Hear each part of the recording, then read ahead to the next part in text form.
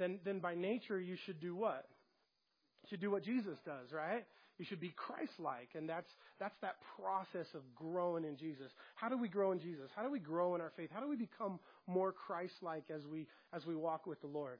One of the ways is we get in the Word of God, because it's the revelation of God Himself to us through His Son, Jesus Christ. And so we get in the Word, we read the Word, we study the Word, and we spend time in fellowship, in prayer, and assembling ourselves together. So, hey, the message today, well, actually, let me back up just a little bit. So Easter, that was originally a big long explanation to encourage us as a church community to do two things on Easter: to invite people, bring people, and then also to love the people when you come Sunday. When you guys come Easter, if you're a part of this church, here's what I expect from every one of us as Christ followers in this church, is that on Easter Sunday, and every Sunday really, but especially on Easter Sunday, that when you come with the expectation to serve somebody else. Somebody say amen. You're like, they better serve me. I better have my coffee and my seat warm. And it's kind of warm. Speaking of warm, it's hot in here today, huh? Or is it just me? I'm just kind of hot. So we have these flyers in the back. They're invites. They're printed. There's probably like 200 of them back there. So I would like for every person in church, on your way out, Mike's going to stand at the door. He doesn't know it yet, but he's going to stand at the door. And he's going to give one of these or two of these to each of you as you're leaving. And so we encourage you guys to put these on your fridge, put them in your car, use them to invite your neighbors, your friends, hand them out, and then also use it as an opportunity to pray, okay? So, and then 8:30, we just want to do a family kind of fellowship time for Easter. So we encourage you guys to be a part of our breakfast on Easter Sunday too. Amen? All right. So in our Bible study today, if you have your Bibles, open them up to Matthew chapter 27.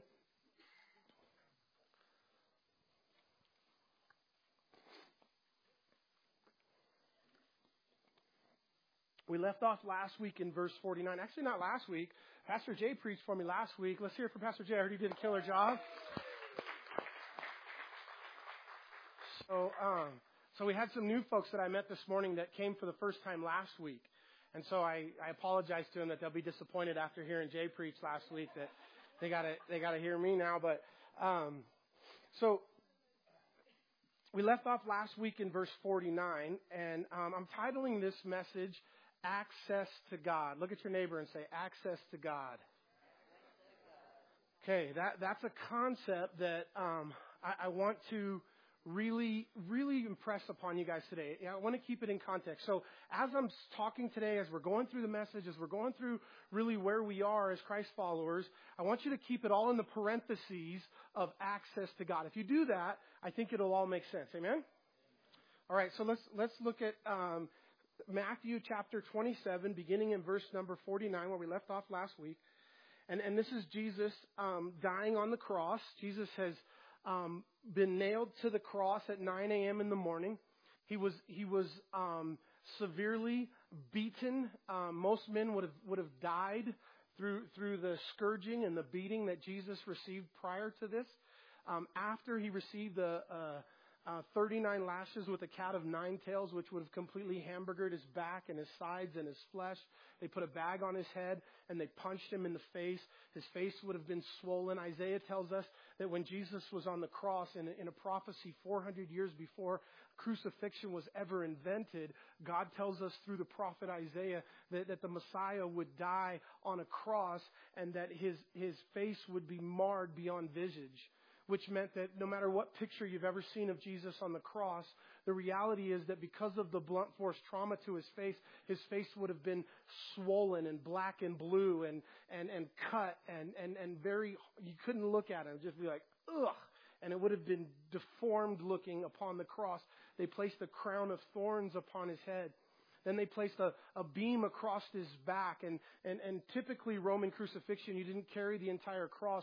The vertical part of the beam would have already been there, and you would have carried the horizontal piece on your back. And as you guys know, Jesus left the praetorium, the Roman place where they whipped him and scourged him and beat him.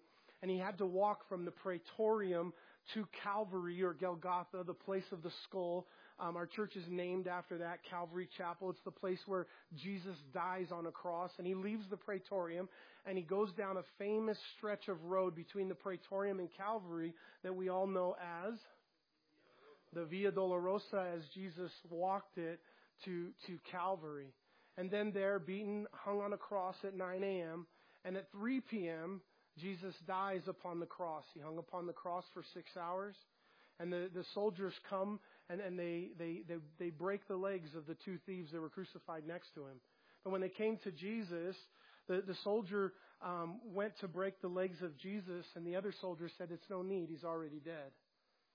And had that soldier broke the legs of Jesus, we could all go home, because the Bible wouldn't be true. One prophecy fails in the Bible, then the whole Bible is not true, because it's the Word of God. It's either all true or it's not. And the Bible says that not one of his bones would be broken. And so if that soldier, after he breaks the legs of the two thieves on either side, if he hits Jesus, then a prophecy fails. But he pauses, and the guy says, "He's already dead." And the guy said, "Well, I'm going to make sure." And what did he do? Took his spear, and he jabbed it into Jesus' side, and the Bible says blood and water came out, and Jesus was dead. So that's where we are in verse 50. I don't know if you guys could tell, but my back went out yesterday, and I'm trying to stand up straight, but it says in verse, something good must be happening. My whole left leg is going numb. God's going to do something today. Satan's trying to stop it, but it ain't going to happen. In verse 50, it says, "And Jesus cried out again with a loud voice and yielded up his spirit. And then," somebody say, "Then, behold, the veil of the temple was torn in two from top to bottom. And the earth quaked, and the rocks were split. And the graves were opened, and many bodies of the saints who had fallen asleep were raised. And coming out of the graves after his resurrection, they went into the holy city and appeared to many. So when the centurion and those who were with him were guarding Jesus saw the earthquake and the things that had happened, they feared greatly, saying, 'Truly, this was the Son of God.' And many women who followed Jesus from Galilee, ministering to him, were there looking on from afar, among whom were Mary Magdalene, Mary the mother of James, and Joseph the mother of Zebedee's sons. And now when the evening had come, there was a rich man from Arimathea named Joseph, who himself had also become a disciple of Jesus. And this man went to Pilate and asked for the body of Jesus. And then Pilate commanded the body to be given to him. And when Joseph had taken the body, he wrapped it in clean linen cloth, and he laid it in his new tomb, which had been hewn out of the rocks, and rolled a large stone against the door of the tomb, and departed. And Mary Magdalene was there, and the other Mary sitting opposite the tomb. On the next day which followed, the day of preparation, the chief priests and Pharisees gathered together to Pilate, saying, 'Sir, we remember when he was still alive, how that deceiver, after 3 days, said, I will rise.'" You know what's interesting about verse 63? His enemies remembered that Jesus said he would rise after 3 days, but his own disciples somehow missed it. In verse 64, it says, "Therefore, command that the tomb be made secure until the third day, lest the disciples come by night and steal him away, and say to the people, 'He has risen from the dead.' So the last deception will be worse than the first." And Pilate said to them, "You have a guard. Go your way. Make it as secure as you know how." So they went and made the tomb secure, sealing the stone and setting the guard. So what happens in verse 51, and I asked everyone to say that word "then," behold, what happens? The veil of the temple rent from top to bottom. Now we read that, and does it strike anybody as like a major significant event that just happened, that the veil of the temple rent from top to bottom? How do you perceive that? How do you understand that? Now, if you don't understand, listen, Jewish culture, and you don't understand what's represented by the veil itself, you're going to miss that verse altogether. So we're going to spend the next 25 minutes or so talking about just that verse and the implication of what that meant when the veil of the temple was rent. I think it's so radical. I think it's so encouraging and so powerful that it really will change your life today. I really believe that if you take advantage of what that says, then you'll leave today a different person than you came. In Hebrews, in chapter 10, Paul tells us exactly exactly that. And He wants us to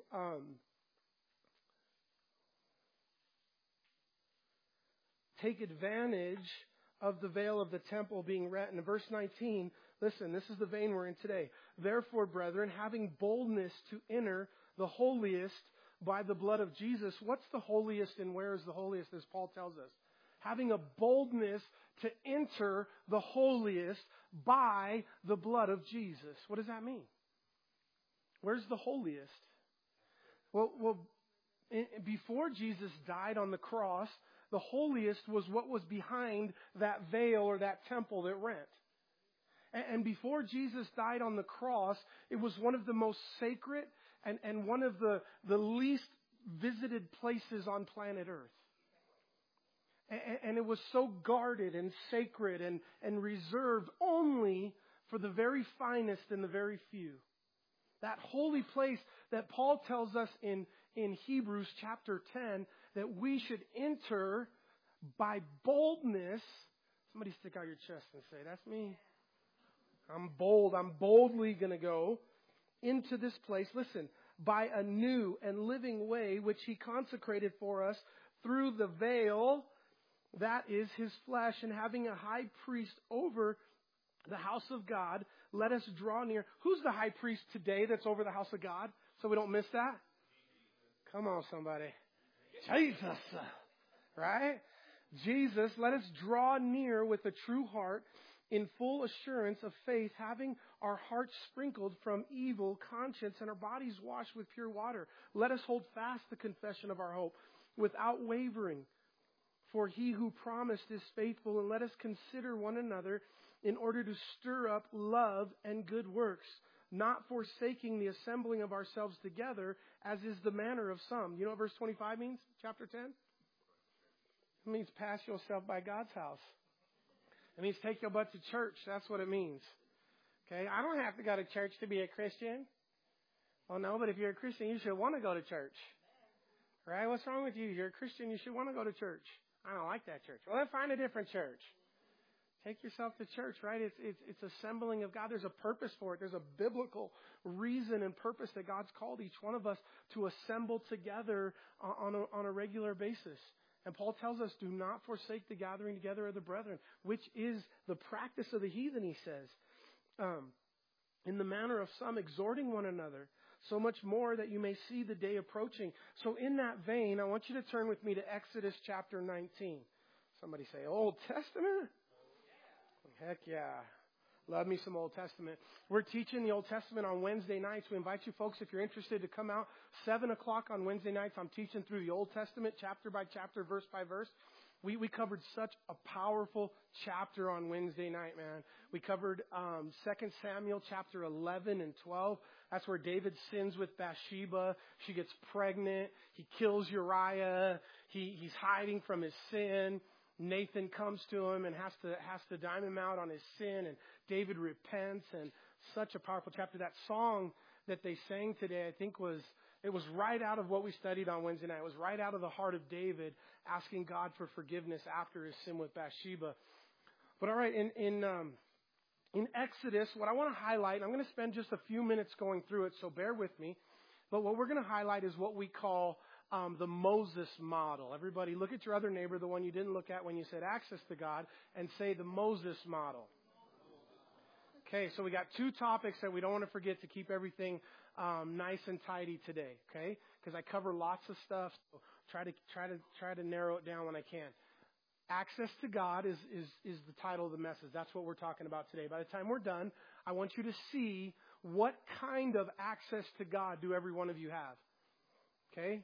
So think about now as we get to the answer and see if what I come up with matches what you come up with. But ask yourself right now, what kind of access to God do each one of you have? How accessible is God to you personally? Is there somebody in your life, is there somebody in your circle that has better access to God than you do, that when you need access to God, that if you go to this person, that they can help you gain access to God? Is that a true statement or not? You don't need to answer it now. Just think about it. Okay? And then in answering the question of access to God, what I want to do is I want to talk to you guys about what exactly is the Moses model and what does that mean. Okay? And if you understand those two things, again, I really think that your Christian living will get encouraged today, really encouraged today. So this is what the Moses model is. Okay, the Moses model starts really with Moses in the Old Testament. We're going to pick up the narrative in chapter 19 of Exodus. In chapter 20 is a famous chapter in the Bible. Exodus 20 is famous because in Exodus 20 we get the Ten Commandments. Anybody ever heard of the Ten Commandments? Okay, well that's where it's introduced to us in the Bible narrative is in Exodus 20. So God is about to show up, and in order to give us the Ten Commandments, and then eventually, as Moses is going to spend 40 days and 40 nights, somebody say 40. Okay, not 40 ounces, right? We got rid of the 40 ounces. 40 days and 40 nights on the mountain called Sinai, which is probably today in modern-day Saudi Arabia, where Moses would have been. And he's going to meet with God for 40 days and 40 nights. And during this season, God is going to give Moses what we call the law of Moses, or the law, or the Old Testament way that men and women are supposed to relate to God, or have access to God, or be saved. And so really the Bible of the Old Testament is going to be given through Moses to the people, and it begins right here, and it's going to begin in Exodus 20 with the Ten Commandments. But to set that up, this is the way that God wanted to do it. This is what God said. Talking to Moses in verse number 12, he said, Moses, and Moses said, yes, Lord. And no, I'm just kidding, didn't say that. They did talk like that, though. In verse 12 it says, you shall set bounds for the people around you. Somebody say bounds. Somebody say back up. Because that's what God's going to tell them, basically. Back up. Saying, take heed to yourselves that you do not, somebody say do not, go up to the mountain or touch its base. Whoever touches the mountain shall surely be put to death. You shall surely die. It's so funny. You guys ever watch any of those like survivor shows like on Discovery Channel or, it's funny, right? Because like a dual survivor or whatever, naked survivor or, but it's the narrative from, I'm sure the producers is always the same, right? Like everything that they do in the show has potential for death. The lead guy is like, he's a little creek of water and he's like, when you step over the creek of water, you got to watch out for the rocks, that you don't twist your ankle and fall over or else you will die. And it's like, they really try to over dramatize the whole thing, that everything they go through is die. You're going to die. Well, God here, he tells the people that you will surely be put to death if when Moses goes up on the top of this mountain, I'm going to come down and I'm going to meet with Moses. And as I do that, if anybody gets too close to the mountain, he's going to be put to death. God says, he tells Moses to make sure that there's not a quail, there's not a rabbit, there's not a goat, there's not a sheep. There's nothing that gets in that cloud or on that mountain when God shows up, or else it will surely die. Okay, you guys got it. So Moses in verse let's go verse 13. Not a hand shall touch him, but he shall surely be stoned or shot with an arrow. Whether man or beast, he shall not live. And when the trumpet sounds long, they shall come near the mountain. So Moses went down from the mountain to the people and sacrificed the people, and they washed their clothes. And he said to the people, be ready for the third day, and do not come near your wives. Then it came to pass on the third day in the morning that there were thunderings and lightnings and a thick cloud on the mountains. And the sound of a trumpet was very loud, so that all the people who were in the camp trembled. In the concept of having access to God, has anybody ever thought like, maybe if I had access to God like the disciples, right? How many of you guys think it would be cool to have like Jesus in the flesh who you could have access to? Would that make you a better Christ follower? Would it give you better access to the will of God for your life if, like the disciples, you had Jesus right here in the flesh? Or you look at people like Adam. You know what God's intention was for you and I and is for you and I? The Bible says that God created you, and some people don't like this. I don't know why, but if you're one of the people, I sympathetically say to you, tough, get over it. You don't have an option. Like, it is what it is. But the Bible says that God created you for His good pleasure. God wanted to have a friend. God didn't want to have a pet, okay? You're not God's pet. God wanted a companion and a friend. And that's why the Bible says, Jesus said, I no longer call you servants, but I call you friends. Abraham was known as the friend of God. You know what God did when He created Adam and Eve in the Garden of Eden? You know what God's will and God's good pleasure was? He walked with Adam. He came down. You know what He did? Read Genesis. He came down and He hung out with Adam in the garden. God enjoyed it. God just came down and spent time until when? Until Adam sinned and he broke fellowship with God. And God showed up that day, I'm sure, expecting to have a great day. I think Adam and God had a game of pinochle going on, and they were like half finished, and they were going to finish the rest of it. And God showed up, and He was going to walk with Adam and hang out with Adam, and Adam was nowhere to be found. And God said, Adam, where are you? And then Adam peeks around the bush, and he's got fig leaves sewn around his private parts, and they're itchy, and he hurts, and he's like, well, and God's heart was broken. And by His mercy and grace, He kicks Adam and Eve out of the garden lest they eat of the tree of life and stay in that condition forever. And so instead He moves the tree of life into heaven, and one day we'll get to eat of it. But God's intention was for fellowship. God's intention was for intimacy with His people. Do you know what God's intention was in the Garden of Eden? It was fellowship and intimacy. Do you know what God's intention is today? It's the same thing. It's the same exact thing. It's intimacy and fellowship with you and communion with you. You know, you guys ever read the story of Enoch? Enoch was the guy after Adam, maybe a contemporary, definitely a contemporary with Adam, but maybe 100, 200, 300 years after Adam and Eve are kicked out of the garden. There's a guy there, and his name is Enoch. And God developed a relationship with Enoch, and it says that God would walk with Enoch in the cool of the day. And it says one day, God and Enoch were walking, and Enoch was not because God took him. He's a picture of the rapture. But God takes Enoch just up to heaven because they were such good friends and having such good fellowship that God just takes him to heaven. So we look at that kind of access to God, and we envy that. And we think, man, if I could have that kind of access to God, then, I would be a better Christian. But, something that's hard to swallow, but it's true. Jesus said to the disciples, He said, it's better for you if I go. Because if I go, I'm going to send a helper to you. So if you take that at face value, which we all should because it's true and Jesus said it, then your access to God through the Holy Spirit is better than that of the disciples in Jesus' day. It's hard to swallow because you think, oh man, if Jesus was here, it'd be so much better. Well, that's not what Jesus said. Because Jesus was limited in that season. Jesus had emptied Himself, and He had become a man, and He was in the flesh. And in His flesh, He couldn't be in all places at all times. And so He said, I'm going to send the Holy Spirit, the Comforter, to gain that access to God. Well, listen, this thing that we're studying today, this radical shift in human history, and I want to get back to painting the picture a little bit of it. But so we have Moses who's called to go up on the mountain. Now, one last thing before we get back to Moses. Don't let me forget we're going to get back to Moses because I'm going to get off track here in a minute. But hey, men, let me ask you a question. On the job site, maybe I think of on the job site. Do you ever have that saying don't be that guy? Or whatever happens, I just don't want to be that guy. I had something happen to me recently, and I never wanted to be that guy, but I became that guy.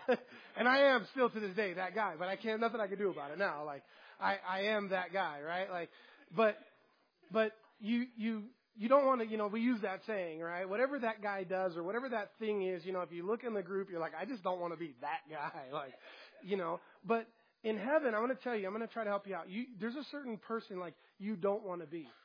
And one of the things this is key to the message today. Listen, one of the things that should motivate every one of us is a day that's in your future. And some of these days that are in our future, we can't wrap our minds around them because we think, man, they're so far off, and it's something that's going to happen in an eternal setting. It's outside of space and time. But one day, when you breathe your last, whether you breathe your last here on earth or whether Jesus takes you in a rapture, you are going to have a judgment day. You are going to stand before Jesus, and you're going to give account. Now listen, it's going to be the most glorious day of your life. For the first time ever, you're going to see the eyes of love looking back at you. True love. What really love and true love is. And I don't care how much your mama loves you. I don't care how much your spouse loves you. I don't care how much you love your child. It's impossible for anybody to look at you with the most purest love, with zero regret, with zero doubt, with complete and full love, knowing everything about you. And you'll see that for the first time when you see Jesus. And we all live for that, right? That's you know, that blow up of I can only imagine? How powerful that idea and that thought was. I can only imagine. That's what I'm talking about. That moment when you see Jesus, and the guy who wrote the song, so filled with the Holy Spirit, he said, on that day, what's it going to be like? Am I going to fall down at your face? Are we going to dance? Am I going to begin to worship you? But anticipation for that glorious time in history when you're going to stand before Jesus. Now, I'll tell you which guy you don't want to be on that day. As you stand in that line, in that anticipation, the Bible says that we want to have something to offer Jesus on that day. You want to give him the things that you did for him. The life that you spent serving Jesus. And on that day, everything up to before or after, nothing will matter but that moment, what you have in your hands. Because it'll represent the entire life that you spent here on earth and what you did with the days and the hours and the minutes that God gave you here on this earth. And the things that you do with those hours and days, they're placing things in your hand that one day you're going to give to Jesus. And on that day, you don't want to be the guy in line that has empty hands. You don't want to be that guy. You don't want to be the guy that shows up and has nothing to offer, because on that day, if you have nothing in your hands, you're going to try to put something in your hands to offer Jesus. And guess what's the very best you're going to be able to come up with on that day that I can only imagine is excuses. You're going to, and as we see in so many different parables and Bible narratives, the guy came up with excuses, and the landowner came back, and he said, what did you do with the talents that I gave you? And he said, oh, well, you were an austere man, and I was afraid, and so I didn't want to mismanage it, so I took your talents and I buried them. And he had only excuses to offer. And listen, you don't want to be that guy. You don't want to be the guy that when you meet Jesus or the gal, that all you have in your hands is excuses. And so, you know, we want to, part of what we want to do today is take your excuses away from you. You guys ever hear any good excuses? You ever use any good excuses? Nobody? My dentist in Yucca Valley, I don't know, he was a great dentist, good guy, loves Jesus. And one day I'm in his office, and we were friends outside of there as well. And he for whatever reason, he starts telling me all the excuses he's heard over the years of practice that people have used to miss their dentist appointments. You can only imagine, right? And he tells me this one, and this is like 20 years ago, and it still plagues me to this day. So if I share it with you, then you can live this way with me and be plagued for the rest of your life remembering this. But he said one guy called and said, I can't come to my dentist appointment today because my cat has diarrhea. True story. I read a blog about excuses that people give not to go to church. And one guy said that the church is too far to drive, or it's too far to walk, and it's too close to drive. Another guy said, I can't come to church because I couldn't get the lid off the peanut butter jar. I said, well, your problem isn't church. Your problem is you're a sissy. Another guy said, I can't go to church. Both of my girlfriends go there.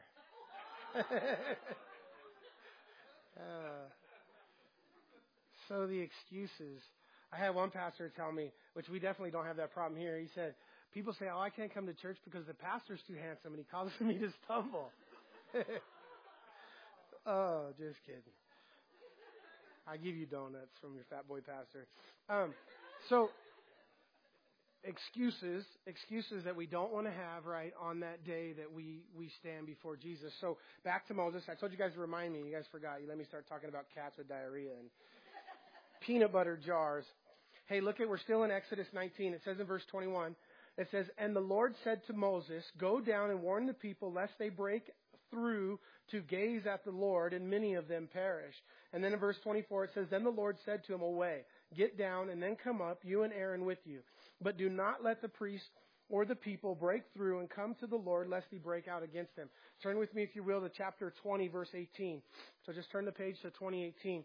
And the narrative continues. And it says, "And now all the people witnessed the thunderings and the lightnings, flashes of the sound of the trumpets, and the mountains smoking. And when the people saw it, they trembled and stood afar off. And then they said to Moses," listen to verse 19. It's shifting here, okay? And it's important. It says, "You speak with us, and we will hear you. But let not God speak with us, lest we die." And Moses said to the people, "Do not fear, for God has come to test you, and that his fear may be before you, so that you may not sin." So the people stood afar off, but Moses drew near, and the thickness and the darkness was there. This is kind of the summary or the result of, everybody say, Moses model. Okay, so God invites the people to come near. So Moses goes up on the mountain, and God shows up, and it's miraculous. It's God, biblical proportions, lightning and thundering, and it's ominous. And the people are very afraid, and they know this warning that God's given, that if any of the people get too close, they're going to die. So in the next scene, the people come to Moses, and they say, "Moses, listen, we're content if you go up and meet with God, and we're going to stay back." Even after the invitation, they say, "No, we'll stay back way over here, far away from God, and you just go up and talk to God. And when you go up and talk to God, he can tell you, and you can come back and tell us what he said." This is the, one more time, this is the what? This is the Moses model. Is the Moses model alive and well today? Okay, it defines 100% of religion. It defines the way that people wrongly approach God to this day, and I'll tell you why. But the Moses model was God's plan for 4,000 years. And for 4,000 years, we had an office called a priest. And the job of a priest was very simple. A priest was a go-between between men and God, like here in the Moses model. So the priest goes and he meets with God, and then God talks to the priest about the people and to the people. Then the priest comes and he tells the people what God said. And then the people respond to the priest, and he goes back and tells God what the people said. And this is the way that God set it up. Now what's going to happen to Moses? He's going to step over the creek and somebody else. Moses is going to step over the creek and die, right? Eventually Moses is going to die. Now, what's going to happen to the Moses model after Moses dies? It's going to grow legs. It's going to grow wings. It's going to define, and again, rightfully so, the way that men relate to God for thousands of years. So powerful, in fact, that it's alive and well today. How many of you guys have ever been to confessional at the Catholic Church? Okay, what do? You go in the one side of the confessional, and what's between you and the priest? A veil, a screen, and you talk to him, and then what does he do? He talks to God, and then God talks to him, and then he tells you what God says and what your penance is, and that's a Moses model. We have put before us over and over again in every religion, we've kept alive and well for some reason this Moses model that the priest is going to go between us and God. Right? Powerful is it? So powerful is it again that it just will not die. And then after Moses dies, God builds through Moses that continues a tabernacle. Anybody familiar with the tabernacle? Okay, the tabernacle was a tent that God gave right here in Exodus 20, 21, 22, in time up on Mount Sinai. God dictated to Moses the dimensions for a temporary dwelling place for God. It had a big rectangle tent that went all the way around the outside. It had an outer court and then an inner court, and then it had an entry place. And then as you go in deeper into the tent, it wasn't very big, probably not any bigger than the size of this room.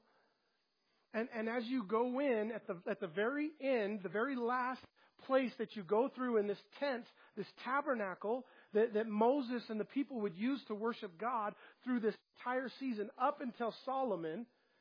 And David one day is looking out. David's in his palace. Israel is growing. They've conquered Jerusalem. They're building cities. And David is in his palace in Jerusalem, and he looks out over the wall, and he sees the very tent that Moses built. And he says, God, I'm dwelling in a house, and you're still dwelling in a tent. God, I want to build you a house. And he goes and he gets the prophet of his day. And he says, I want to build God a house. And the prophet is so excited because the king wants to do godly things. And the prophet's job is spiritual welfare in the nation of Israel. And so when you have a king that wants to do spiritual things, he gets super pumped and he says, okay, King David, go do all that's in your heart. That's awesome. And then the prophet Nathan, he goes home and God says, hey, yoo-hoo, Nathan, I didn't tell you that David could build me a house. Now guess what you got to do? You got to go back and tell King David, the most powerful man in the world, that if he gets upset, he might say off with your head. And you get to go back and tell him he can't build me a house. But not to worry. Tell him I'm going to build him a house. And so David's not able to build the house, but David's son Solomon then builds the temple. The same temple that's in Israel at the time of Jesus. Just remodeled once over by the time Jesus got there. This temple. And now the same model of the tent that had this Holy of Holies is built in a brick building. And for thousands of years, another 1,000 years until Jesus, that you would go there and worship. And there was all of these rules. And as a Gentile, you had the court of the Gentiles. But when you got to Solomon's temple, there was a big sign. And if you tried to get past the big sign that said, if you're a Gentile and you pass this point, you will be killed. And they would absolutely kill you. To this day, when you go to Israel and you go to the Western Wall, the only part that remains of Solomon's temple, the men and the women are separate. There's a court of the women and court of the men. And we worship and pray in different areas. And it was very segregated, Solomon's temple. And it was very isolated. And Gentiles got to come so far, but no farther. And then others would get to go in a little bit farther. And eventually you come to the place that's called the Holy of Holies, where God's presence dwells. Anybody ever heard the term Holy of Holies? Okay. What was in the Holy of Holies? It was the Ark of the Covenant, right? The same ark that Moses built with the angel with the spread wings across the top, inlaid in gold. And once a year, the law of Moses said that the high priest of Israel would go into the Holy of Holies and he would sacrifice a lamb, and on the mercy seat, he would ceremonially take all the sins of the nation, all the sins of God's people. They would put them upon the sheep. They would sacrifice the sheep. They would take the blood of the sheep and they would put it upon the Ark of the Covenant. And that in that, God's mercy would cover our sins. And the blood of lambs would cover our sins. And then John the Baptist says, behold, one is coming who will take away the sins of the world. A huge difference between the lamb that would cover the sins of the world. A big difference between having your sins covered and taken away. And when Jesus came, that lamb was a picture of what Jesus' blood would do, would take away. And for thousands of years, only the high priest. Now, if you just got to Google it, right? Google high priest in Israel. And the garb that these guys wore was god awful, right? It was the breastplate was full of 12 gems representing the 12 tribes of Israel. Big, huge hats like the Pope. I mean, all this kind of stuff going on. And I mean, really, really powerful and influential guy was the high priest of Israel. He was the only one that was allowed to go in once a year. How did you become the high priest? And once you were the high priest, you were the high priest for life. And so maybe the high priest, if he lived to be a long time, what if you're next in line? What if you grew up in Israel? And your whole desire, your whole life was to be in the very presence of God and to go into the Holy of Holies where the Shekinah glory and the presence of God dwelt. The history tells us that they would tie a rope around the high priest's ankle with bells on it, lest he went into the Holy of Holies and he hadn't cleansed his own sin first and he fell over dead, that they wouldn't go in after him lest they fall over dead. They could pull him out with the rope. And so the entire world sees this Temple of Solomon, one of the wonders of the world. It would dwarf what is the Dome of the Rock today in that place where it would have sat next to it. 3 times taller and bigger and covered in gold. People would travel from all over the world to see it. And inside there, at the very center and the very climax of what was there, is this room called the Holy of Holies. Separated by what? A veil. The veil of the temple. And to go through the veil of the temple, only one person once a year. So many who were born into the tribe of Levi, the Levitical tribe was the priestly tribe. So if you wanted to become the high priest one day, you first had to be born with the right pedigree. So if you were born in one of the other 11 tribes or Gentile, no chance you're ever going into the Holy of Holies. And you would live your whole life desiring to see it or be a part of it, and there was no chance. Not invited. And then if you were like second or third in line to be the high priest and to maybe get to go in one day, you're desiring to get in. You're waiting for this high priest to die. Maybe some would die before him and never go in. And this desire to be in this holy place for so many, for so long, weren't allowed. Weren't invited. Didn't have access. So it helps paint a picture of what a big deal it is and what's about to happen. Turn back to Matthew.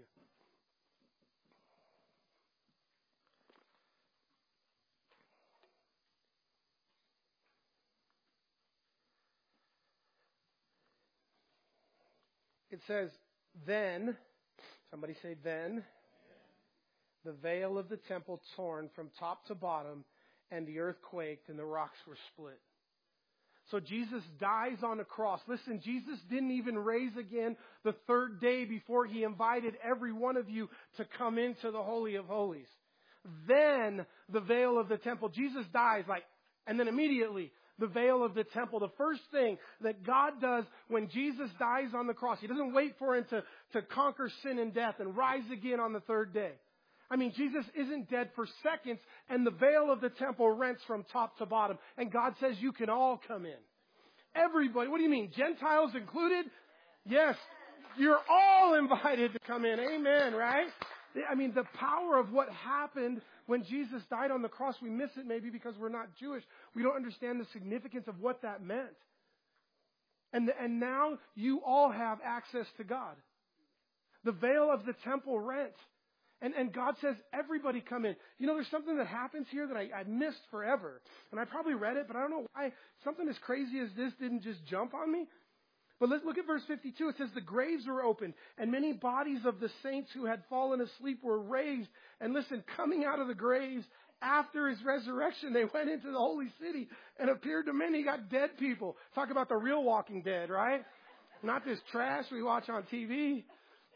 But we got dead people walking around the city of Jerusalem. What do you think that their message was? Maybe they were out in Jerusalem telling everybody, hey, the veil of the temple rent, and you can all come in. You can all have direct access to God. You can all be directly in the presence of God anytime you want. And then God takes the Holy of Holies, and Jesus had already told us what was going to happen. He said, I'm going to take the Holy of Holies and the power of the presence of God, and I'm going to place it inside of your life. I'm going to put my Holy Spirit inside of you. Do you know where the Holy of Holies is today? It's in your bathroom. It's in your car. It's in your closet. It's wherever you are and wherever you want to spend time with God. That's where the Holy of Holies is. And yes, Diane, it's in your heart. The magic is in your heart. And so the Holy of Holies is with you. And you have as much access to God as anybody else. And I don't mean to step on anybody's toes or offend anybody with this, but it's just the truth. You do not need a priest to have access to God. You do not need a bishop. You don't need a pastor. You do not need me. I can't help you get any closer to God other than just point you, right? I don't have anything that you don't have access to yourself. You have the Word of God. You have the presence of God that lives inside of you, and you have an invitation to come into the Holy of Holies, a place that for 4,000 years men desired to go and were never allowed. And now you have access. That's what happened when the veil of the temple rent from top to bottom, right? Amen. Amen, amen, amen. Well, I don't have anything else. That was it. I'm like, how would I go after that? Let's have the worship team come up. How about that?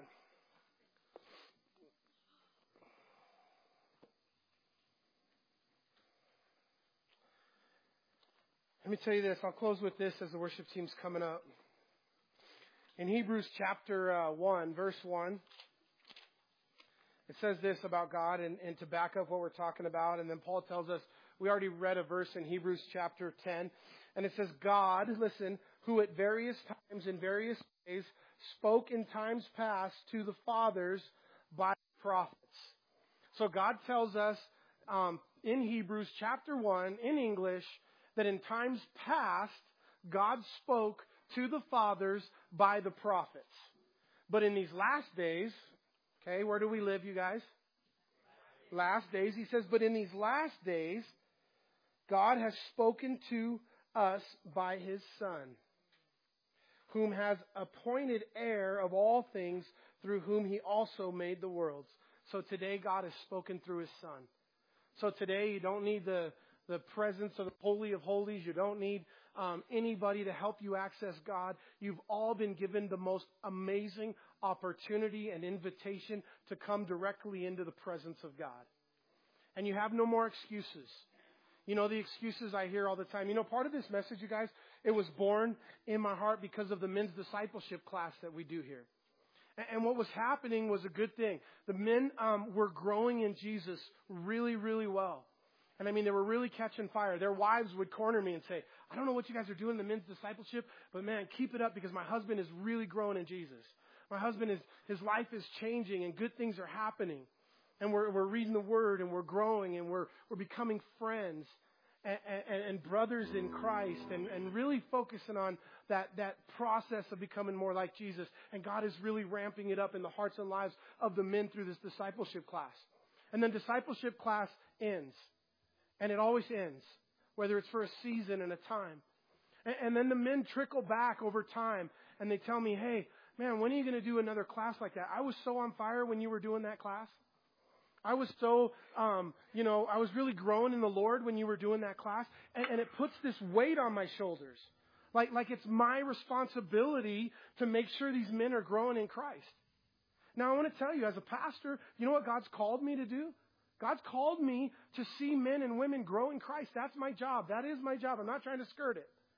That's my call of God. That's my passion in life, is to see you all grow in Jesus. But at the same time, it's your responsibility to grow in Jesus. It's your responsibility. And we need to take the responsibility and place it squarely on the shoulders where it belongs. And whose shoulders is that? It's your shoulders. Lovingly, encouragingly. That you don't want to be with excuse the day you present to Jesus. Amen? You want to have something to offer. And too many times we have excuses. Well, that church, or that pastor, they didn't do this and they didn't do that, and I'm not growing here and I'm not doing this. And in the meantime, you're doing nothing for Jesus. I tell people all the time, like, it doesn't have to be here. And if God's called you to do something or go somewhere else, go with a blessing. You don't got to be mad at us to leave. But please just go and serve Jesus. Grow in Jesus, whether it's here or there, somewhere else. We're all a part of the body of Christ. And we want to see you growing in Jesus personally and intimately. I want to see God working in your heart and life. Amen? So we encourage you guys. We encourage you to be intimate with God. We encourage you to take this invitation that God has given you to go into His presence and be in the presence of God through this amazing, amazing invitation.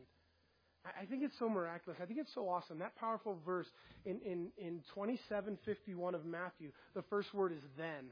I have it like circled like this in my Bible. You can't read all the words around it because I circled it so many times. Then, like as soon as Jesus dies, then the veil of the temple rents, because God just can't wait to get you all in. He just can't wait to invite everybody to have what? Fellowship with Him. To be in His presence like Adam and Enoch and Abraham and the disciples. And He just says, you all come. I just love you all. Come on in. Amen? Let's stand.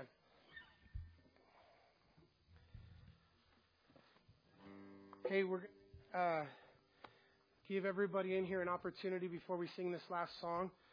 Jay will be up front to pray for folks if you'd like individual prayer. And I'll be up front, maybe sitting down up front to pray with you if you'd like prayer. And then if there's anybody in here today who is not sure if they're born again or the Holy Spirit has been calling you to repentance and to give your life to Jesus, you want to become a Christ follower, and maybe you're not totally sure what that means, but you know that Jesus is real and He's calling you, and life is messy, but God is good and Jesus is real. And it's time you've come to a place in your life where you want to surrender your heart and life to the Lord Jesus Christ as your Savior, as your Lord. Now listen, Jesus doesn't accept, fortunately, He doesn't accept casual followers or casual, really the commitment that you make at this point in your life that's life-changing, that really means that you're going to go to heaven and salvation. It has to be thorough. It has to be complete, all of your heart. You can't say to Jesus this morning, Jesus, I know you're real and I know some of this is true and I feel that pounding of the Holy Spirit upon my heart, but I'm not really ready to give you every part of my life because I like some parts. Then you got to give it all. God's calling all. Listen, I guarantee you that God's going to give it all back to you. I guarantee you God's going to fill you and God's going to do so much for you and everything you've ever desired and wanted, God's going to begin to emotionally and spiritually do that and fulfill that in your life. Being a Christ follower doesn't mean life gets easier. Life oftentimes gets harder for a season, but always better. Always better. And God is calling you to come home. And so if that's you today and you just need to get your heart and your life right with Jesus, let's close our eyes and bow our heads. I want you to raise your hand. Is there anybody in here that wants to just ask Jesus in their heart, maybe for the first time, renewed call to Jesus? Raise your hand up if that's you in here today. Okay, I see you. I see a couple of you. Anybody else that want to get, anybody else? Anybody else? Raise it up if God's calling you. Raise it up. All right, I see you guys. You can put your hands down. Amen. Praise God. Let's pray together. Will you guys pray with me as a church family? Dear Lord Jesus, please come into my heart. Be my Lord and Savior. Forgive me of my sins. Wash me in the blood of Jesus. Fill me with your Holy Spirit. I believe that Jesus died on a cross and rose again the third day. In Jesus' name, amen. Let me pray for you guys. Father, I thank you for each person that's here today, God. I thank you, Father, for this most amazing and powerful invitation that we were given to come into the Holy of Holies. God, I thank you that this invitation is for everyone. Lord, it's radical what happened when the veil of the temple, which used to separate the holy place from the common places, God, that when the veil rent, you invite us in because, Lord, your desire is for fellowship with us. Your desire is for intimacy. And, God, I pray for each one of us that we would grow in our fellowship and our intimacy with you, God. Father, that we would, Lord, lovingly, knowingly just come to you, Lord, and receive from you all that you have for us, God. Father, that you begin to work in each one of our hearts and lives. And, Lord, I pray blessing over each person that's here today, God. And I thank you for them. Lord, I pray for marriages in here today, God, that you would work and heal marriages. Pray for relationships, Lord, here today, God. I pray for sadness, Father, anybody that's discouraged through loss, Lord.